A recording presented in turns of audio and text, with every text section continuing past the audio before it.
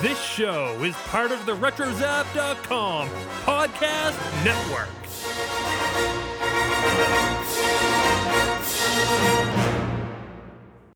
You will never find the more wretched hive of scum and villainy. We must be cautious. Wrap it up, fuzzball.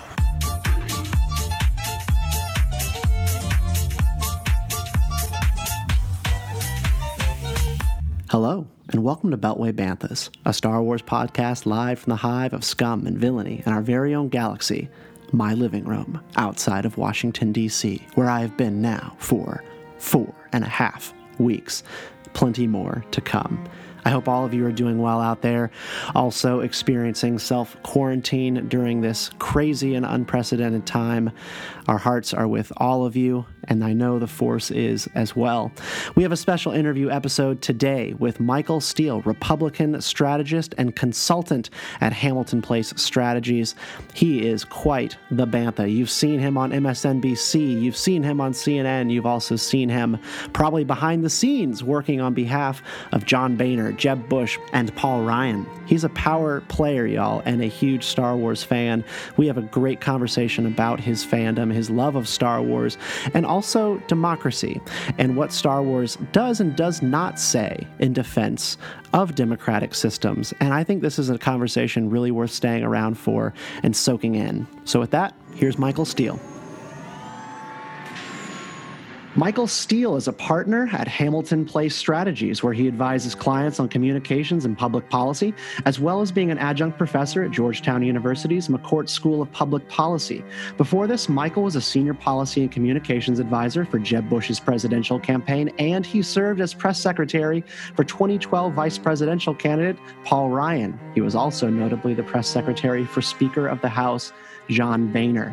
If you can't tell, Mr. Steele has been all around Washington working on the Hill in policy and nearly 2 decades prior as a journalist. And today I am joined by Mr. Steele, but not to speak of his achievements in DC, of which there are many, because Michael Steele is a Star Wars fan. I first made note of this in 2018 when we were in the fever pitch of the Michael Cohen, Michael Flynn, and Paul Manafort scandals that were engulfing the Trump administration.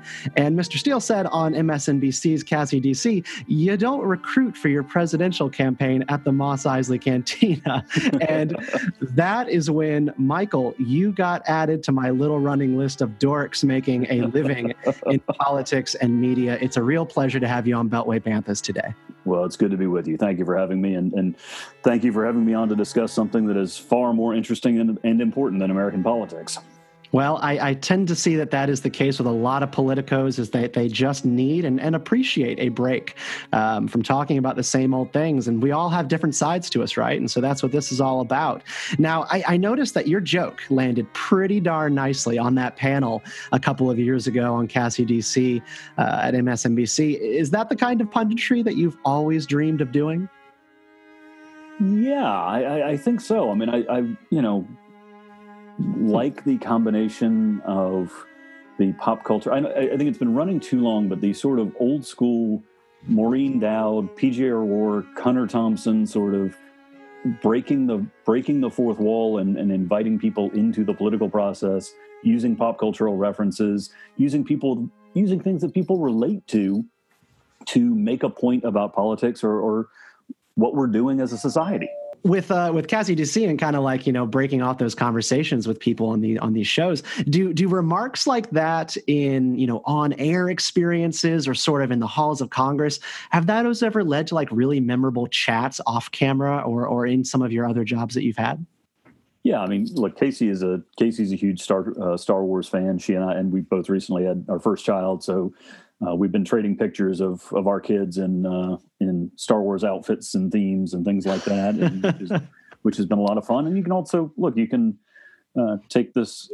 I like the fact that popular culture allows you to make points and have impact that you wouldn't otherwise be able to make or otherwise be more difficult. Because a lot of the things that politicians talk about and care about are, the 1964 laws, a lot of argle-bargle, whereas people care about Star Wars movies. They care about popular culture. Now, at the same time, you can take it a little far. At one point, I was writing an op-ed for Speaker Boehner about the looming social security crisis, and I invoked the ravenous bug bladder beast of Traal from Hitchhiker's Guide to the Galaxy, and I was politely told that was not going to fly. Oh no! Shot down in your moment of glory.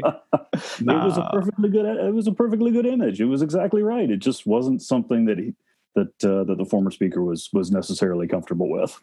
I wonder if the former speaker might have been more just sort of familiar with a mainstream pop culture reference, like along the lines of Star Trek or Star Wars. I would say that's definitely sort of a niche reference to try and make. That one probably wasn't too smart. He actually has very little pop cultural knowledge. He kind of watches, if given his druthers, he would watch Miracle, the movie about the 1980 Olympic hockey team, over and over again, and that's pretty much the limit of his pop culture knowledge.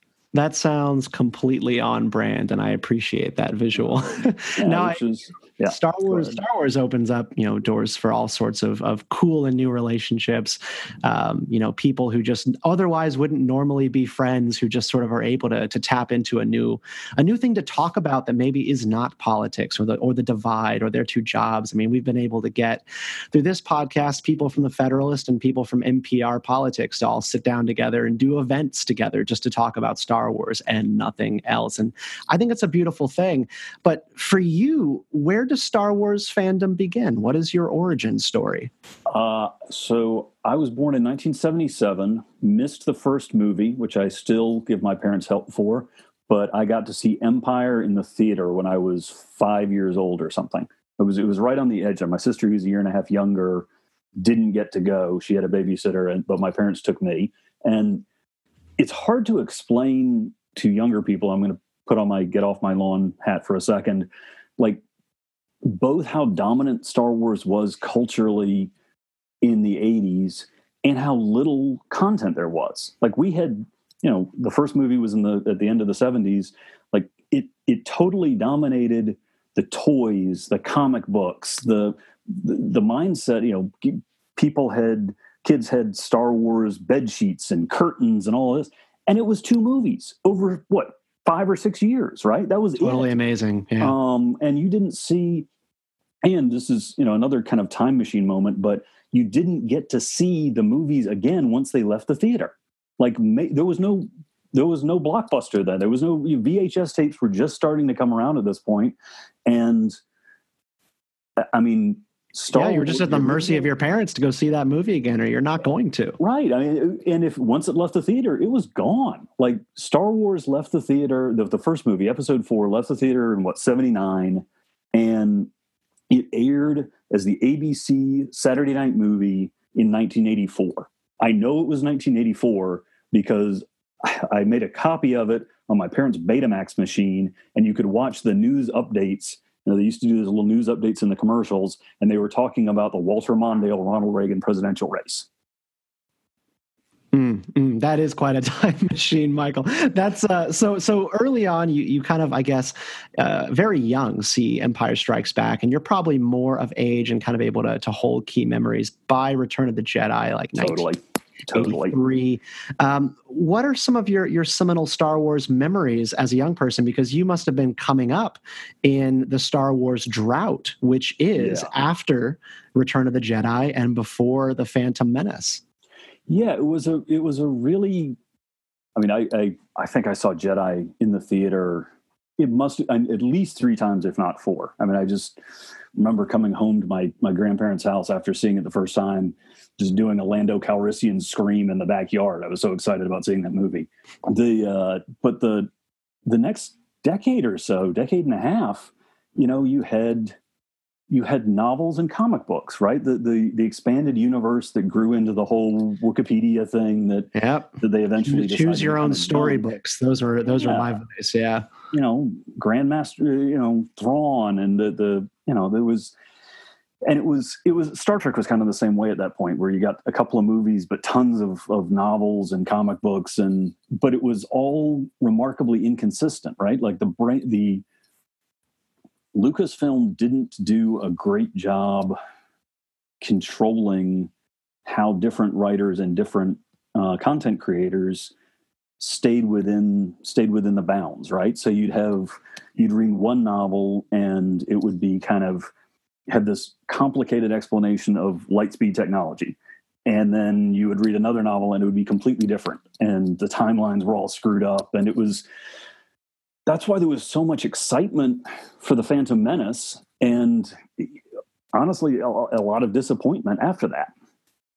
Yeah, I feel like Star Wars is perpetually not to rag on it, but it is sort of a franchise that is constantly bogged down in disappointment because it's just not able to scratch the itch that it created back in 1977. And it's a really tough place for a franchise to be, to try to constantly restore the magic of childhood and the magic of being with your loved ones and seeing those original movies and surviving off of them at, like you said, like a time where it's really just about seeing it and then having your imagination run away with it.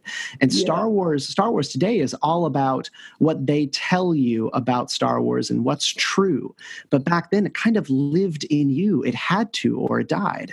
Yeah, or the adventures and games you played with the action figures and the sets with your friends, and it would be a big deal. Like one friend would have the Hoth set up, and one friend would have Dagobah, and could you get them together? But it also, I think of it more now like kind of like the James Bond franchise. It's not that it's always disappointing. It's that there are great movies. I thought The Force Awakens was an amazing movie. I agree. That was one that lived up to every expectation I had of it, and the expectations were incredibly high. And so I think of it more as like a rising and falling. And then, I think that the last one did... This final trilogy is so screwy and so frustrating because because Last Jedi was so bad. And I know I'm going to get a lot of flack if we discuss this on Twitter or something, but the two J.J. Abrams movies were pretty good. I mean, I had some issues with his plotting and pacing. I think that there was some internal consistency, particularly around the technology and sort of the harder science stuff that Star Wars has never been good about. But like the big deal about Starkiller Base was that it was a faster than light planet destroying laser, right? That was the new technology. You don't have to bring the Death Star to the planet you want to destroy. You can shoot it across. And the core planets of the old Republic or the New Republic rather are suddenly 5 Earth-like worlds orbiting the same star. That doesn't make any sense. Anyway, I mean, there's some very specific Abrams stuff, but in general, I thought the first and third movies were excellent, and the biggest problems were kind of trying to bridge all of the terrible stuff in the middle one. So in terms of your favorite things in Star Wars, let's maybe get sort of a top 3 of which movies, and you can throw in a show if you want to be contrarian or anything like that, but like, what are your top 3 favorite Star Wars properties? Anything Han Solo from the classics. I mean, Harrison Ford, like that was just the ideal, right? He was the ultimate cool, wry, laid back, sarcastic, but he still, saved the day and got the girl. I think of the new properties, Rogue One is just amazing. I love Rogue One. I think that Solo, and I'm stealing this opinion from Sonny Bunch and the weekly Sub Beacon guy. The Solo was actually a really good movie. It just came out too soon after Last Jedi, right? Like Last Jedi was the Christmas movie, and Solo came out, I think, in May, and they didn't have a Star Wars movie for Christmas. I think because they didn't want to go up against. I'm forgetting who they didn't want to go up against, but they released Solo too close after Last Jedi. I actually thought it was a pretty good movie. Yeah, it was the first of a new sort of marketing play for Star Wars under Disney, where they were going to attempt, the Marvelization of Star Wars and do a movie every single calendar year. Yeah. And they tried it. They test ran it, and it does seem that they have backed down from it. Bob Iger, one of the last addresses that he gave regarding Star Wars, was basically just pledging that they were going to pump the brakes on the amount of content that they put into the marketplace, because it turns out Star Wars is not Marvel, and you can't treat it like that. For me, I'm used to waiting 3 years in between Star Wars movies, and I'm not just comfortable with that. I'm happy with it. gives it time to marinate and sink in. And Solo was a good movie, but it didn't need to be made, really. And that's kind of the thing about that. And I agree with the release schedule thing, because that definitely plays into it. But it was a movie that I feel like Han Solo fans like you and I, we didn't really ask for that. Harrison Ford is still alive. He's still trucking along and doing his thing. I wasn't ready to have that role recast yet. Right. And I think two things. I think, one, you're right about spreading out the releases a little more. I think that it's, again, to go back to James Bond, about once every 2 years is probably about right. And then, to go back to the point I was making about the Harrison Ford Han Solo, for those of us who grew up with him, you can't cast anybody to replace Harrison Ford in that role. I mean, it's sort of like when you watch the Blade Runner sequel and Ryan Gosling is supposed to be the inheritor of Harrison Ford in some form or fashion. There's nobody as cool available right now, to do it. Yeah, and Alden Ehrenreich, I was impressed, because I went in there with a chip on my shoulder about him, performing Han Solo, and I was like, I'm not going to like this. I didn't like him in the trailers, but then I went in there and I was like, oh, he kind of delivered. He did the best job he could with this, but I just don't know what it is about this movie. It's hard to love it like you might a movie like Rogue One, which, some original trilogy loyalists in my life, that is their Star Wars movie now, and it is such a good movie to introduce new fans to, because it just sort of lays out the galactic conflict in such a clear way. And it does the same thing that The Mandalorian does in a certain way. It takes a different genre and transforms it into the Star Wars universe, right? Mandalorian is a spaghetti Western in the Star Wars universe, and Rogue One is a World War II movie in the Star Wars universe.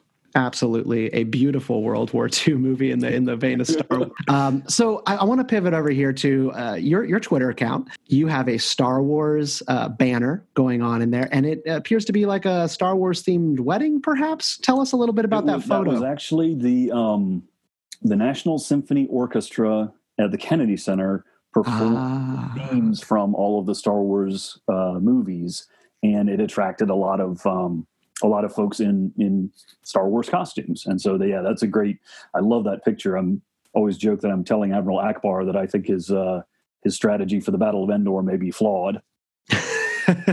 Well, it's a glorious picture, and you look happy as can be in that setting. I do know that fellow Beltway Bantha Kristen Saltis Anderson, you might know her from Republican pollster circles. She's at almost every one of those symphony performances somewhere. They're amazing. They're really amazing. Gosh. And she's great. She's spoken at my Georgetown class, and we've been buddies for a long time. Well, I hope at some point y'all are able to crack into Star Wars, because she can go deep.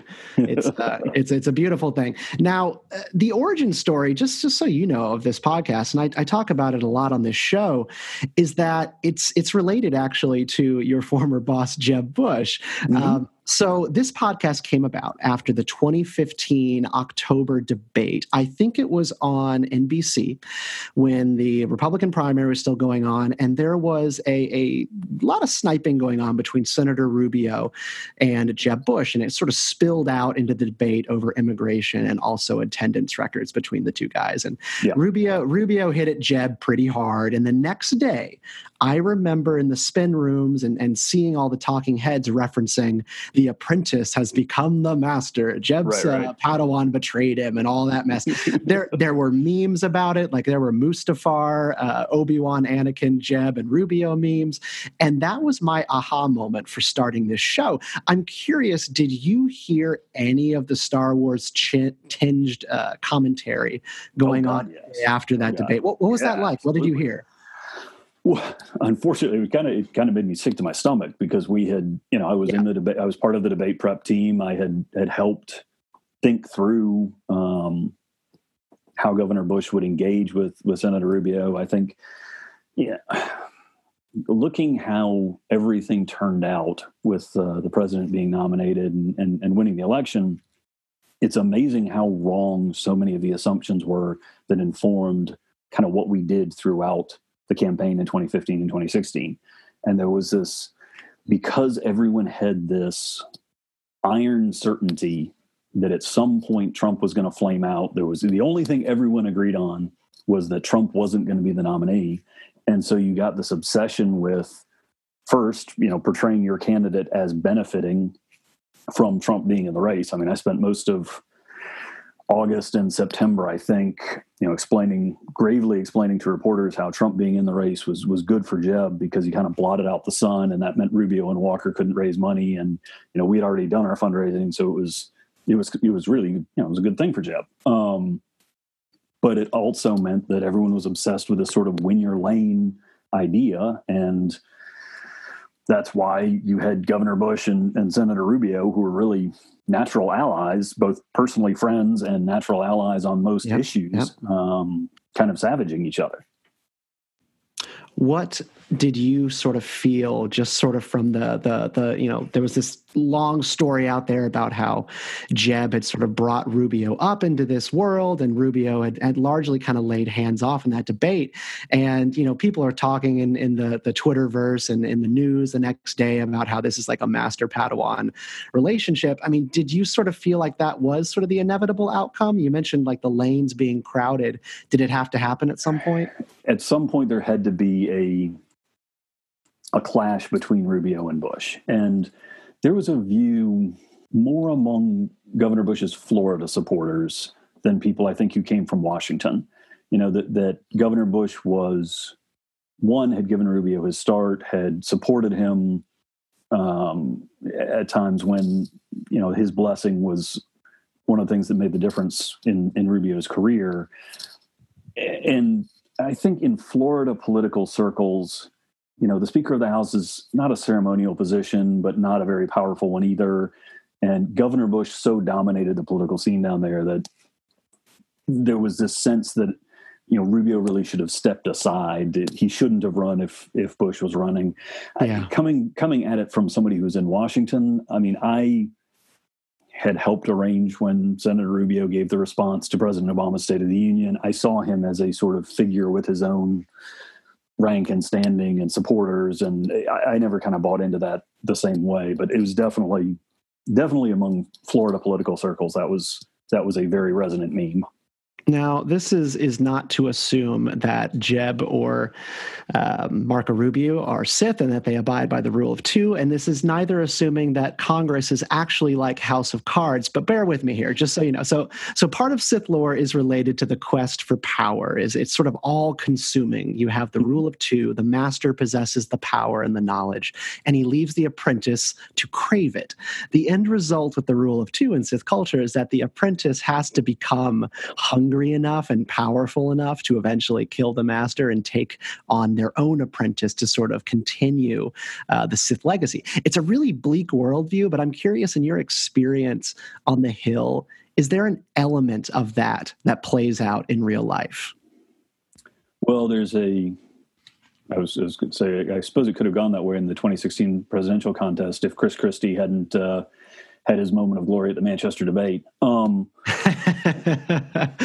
remember that. There is a counterfactual there where if Rubio was trending towards being a strong second in New Hampshire, if he followed being a strong second in New Hampshire with going down to South Carolina, getting the Nikki Haley endorsement, presumably Jeb and Christie and Kasich would have dropped out. Anyway, I'm not saying he would have won the nomination, but there is a plausible path. On the Congress thing, I don't think it's ever quite that stark. There used to be a theme in House Republican Conference where the chief deputy whip, the only position in leadership that's not elected, that's selected by the whip, almost inevitably winds up replacing the whip, which is a sort of Roy Blunt and Eric Cantor, and there was a series of them there. So that's the only thing I can think of that kind of lines up with that. That's actually a pretty apt example, because there really is only so much power to go around. There's only so many seats and committee assignments. There's only so many renovated offices. Doesn't it have to be true though that like cutthroat behavior has to take place eventually in a politician's career for them to survive? I guess I don't buy sort of the flying by the seat of your pants, very optimistic view that Veep might offer, that a lot of people are just trying to survive in this thing and they have no plan. I think that there is often a moment of ambition, moment of truth along those lines. On the other hand, sometimes these things, there is an element. One, there's an element of like just the VP sort of parade of accidents and misunderstandings, and it is all a little comic at some points. And there's also people who get elevated because of their worth and virtue rather than because of blind ambition. I mean, Paul Ryan legitimately did not want to be Speaker of the House, and he understood kind of all the things he was giving up to be Speaker of the House. And I don't think he regrets it, but it was he was not playing coy and secretly lusting for the Speaker's gavel when they tried to convince Kevin McCarthy to do it and tried to avoid Boehner's pleas to do it. What lessons have you personally derived from Star Wars throughout your life as a fan that have played into your career in some way or another? Things that you sort of keep, locked away. They're in there. They're the lessons from the saga, but they've sort of played out in strange and interesting ways in your life. So one of the most interesting Star Wars related arguments that I use a lot in my work is the idea that when you're creating your narrative for a candidate, you have to remember that the candidate isn't Luke Skywalker. The candidate is Yoda. The American people are always Luke Skywalker. And so you're not making the candidate the hero. You're making the candidate the person that helps the hero achieve their objective. I've never thought about that as a possible paradigm. So the candidate is the holder of wisdom? Is that sort of like what you're kind of opining? Not necessarily the holder of wisdom, but the enabler. It's not that, like Secretary Clinton's campaign slogan, "I'm with her," is one of the worst examples of political malpractice I've ever seen. It's not supposed to be about the candidate. She's for me. It's people who are living their lives and want to achieve their goals, whether that's educating their children or retiring comfortably or serving their community or whatever that goal is. And it's the job of the politician, to the extent that they're involved in people's lives, is to help them achieve their goals. What are some of your more interesting thought experiments that you have done in the world of Star Wars government, things that you think are interesting about the Star Wars universe? We have the Galactic Senate, in which I suppose people are tapped by their different planets to go represent them in the body. It's kind of like a UN type sort of deal. You have Naboo, where I suppose they elect child monarchs to be their leaders almost habitually. Yes. You have the Empire. Like what interests you about government in Star Wars? We're gonna leave the middle trilogy out entirely, the discussion of trade routes and whatever. I think that the Jonathan V. Last critique of the original trilogy's failure to make the case against the Empire is interesting. Americans are brought up, or were brought up, to always believe that democracy is the best and only right form of government. And yes, it starts to make you ask the question, is there a point at which, if you have a poorly designed democratic government, is some alternative preferable? And if you have a system of hundreds and hundreds of senators, all of equal power, all each representing a planet, presumably, like, the planets get the same representation no matter what their population or importance to the Republic is, right? So Alderaan has the same number of senators as Tatooine, and that doesn't really make sense, right? Mm-hmm. So is there a point where, and Thomas Jefferson used to talk about the tree of liberty being refreshed with the blood of patriots, is there a point at which a democracy can become so sclerotic that it needs to go through a cycle of revolution? And I'm not arguing that the American political system is at that point, or that there should be, or that violence necessarily has to be a part of that. But I like thinking about the idea of a peaceful renewal of a democratic government, whether through a new constitutional convention or a series of amendments, or just looking at what's not working about the system that we have and figuring out ways to fix it. There is nothing wrong with the idea of renewing your vows and updating, who you are in a marriage to your spouse and who you've become over the course of several decades. People change, right? And you have to sort of look things in the eye and be honest about that. I love the idea personally of a constitutional convention where we can rehash some debates that might need to be had. And yesterday we had on Beltway Banthas, we had Ben Domenech from the Federalist, and we talked a little bit about this issue of making the case for democracy, and that the First Order in the sequel trilogy, that it was really promising and interesting that you would have a sort of insurgent group of people who want to renew the promise of the empire and the idea of order, because it's not just assumed that democracy and that the republic was ever a good thing or that it is worth preserving. It sort of led the galaxy into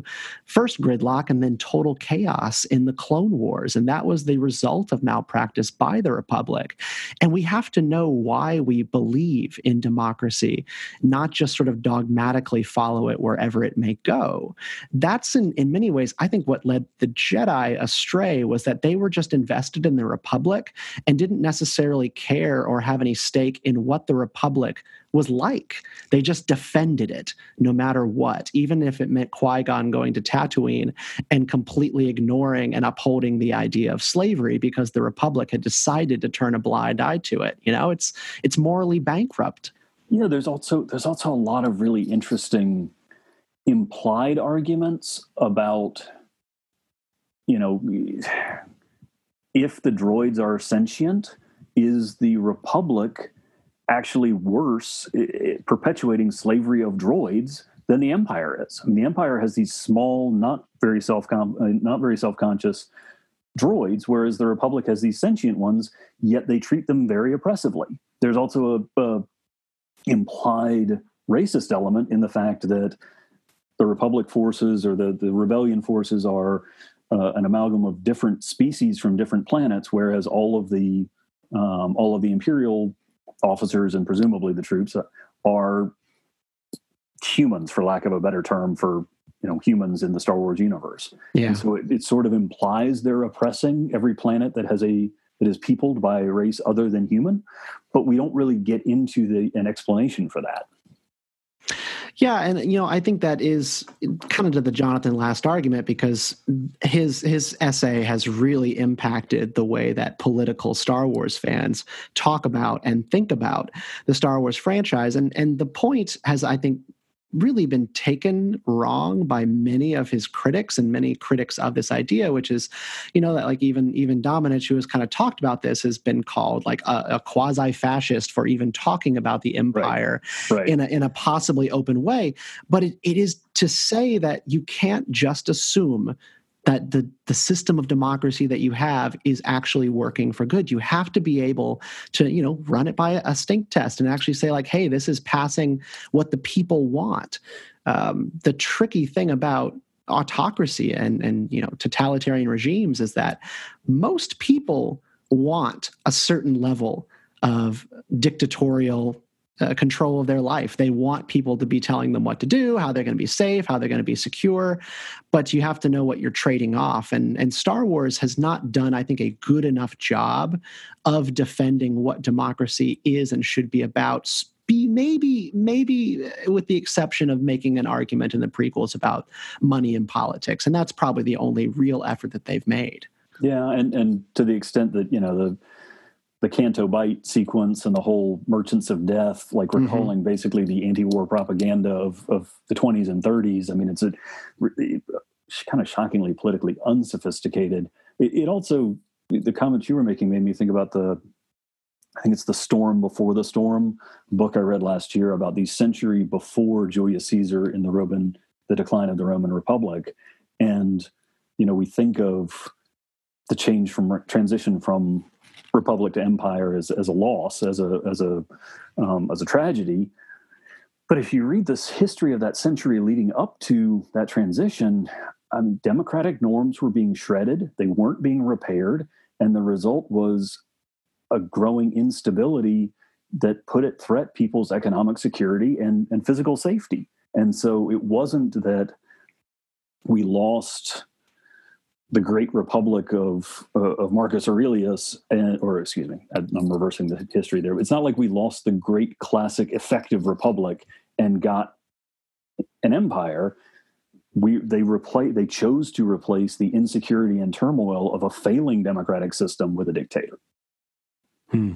Michael Steele. We always like to run down the show on one final note, which is, what are you excited about in the future of Star Wars? We got a lot of things coming up around the corner that are kind of shrouded in mystery at this point. They've just canonized the Old Republic in an era that they're now calling the High Republic era, and they're going to be putting out a series of books.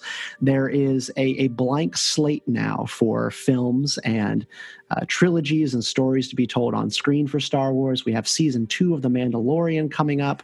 What has got you most excited about the future of Star Wars? Yeah, I think I'll answer that kind of little picture and big picture. Little picture, season 2 of The Mandalorian. I can't wait. I loved it.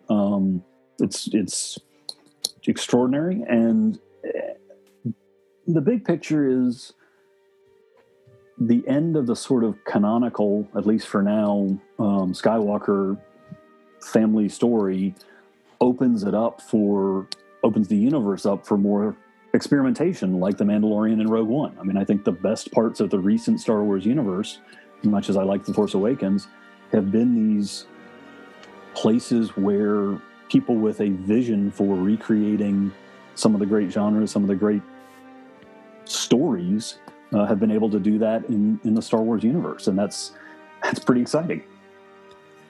Michael Steele is a partner at Hamilton Place Strategies, and you can find him on Twitter, and you should, at Michael_Steele. That's Michael_Steele. Michael, thank you so much for coming on Beltway Banthas today. It was great talking to you. All right, and that's our conversation with Michael Steele, Republican strategist and consultant.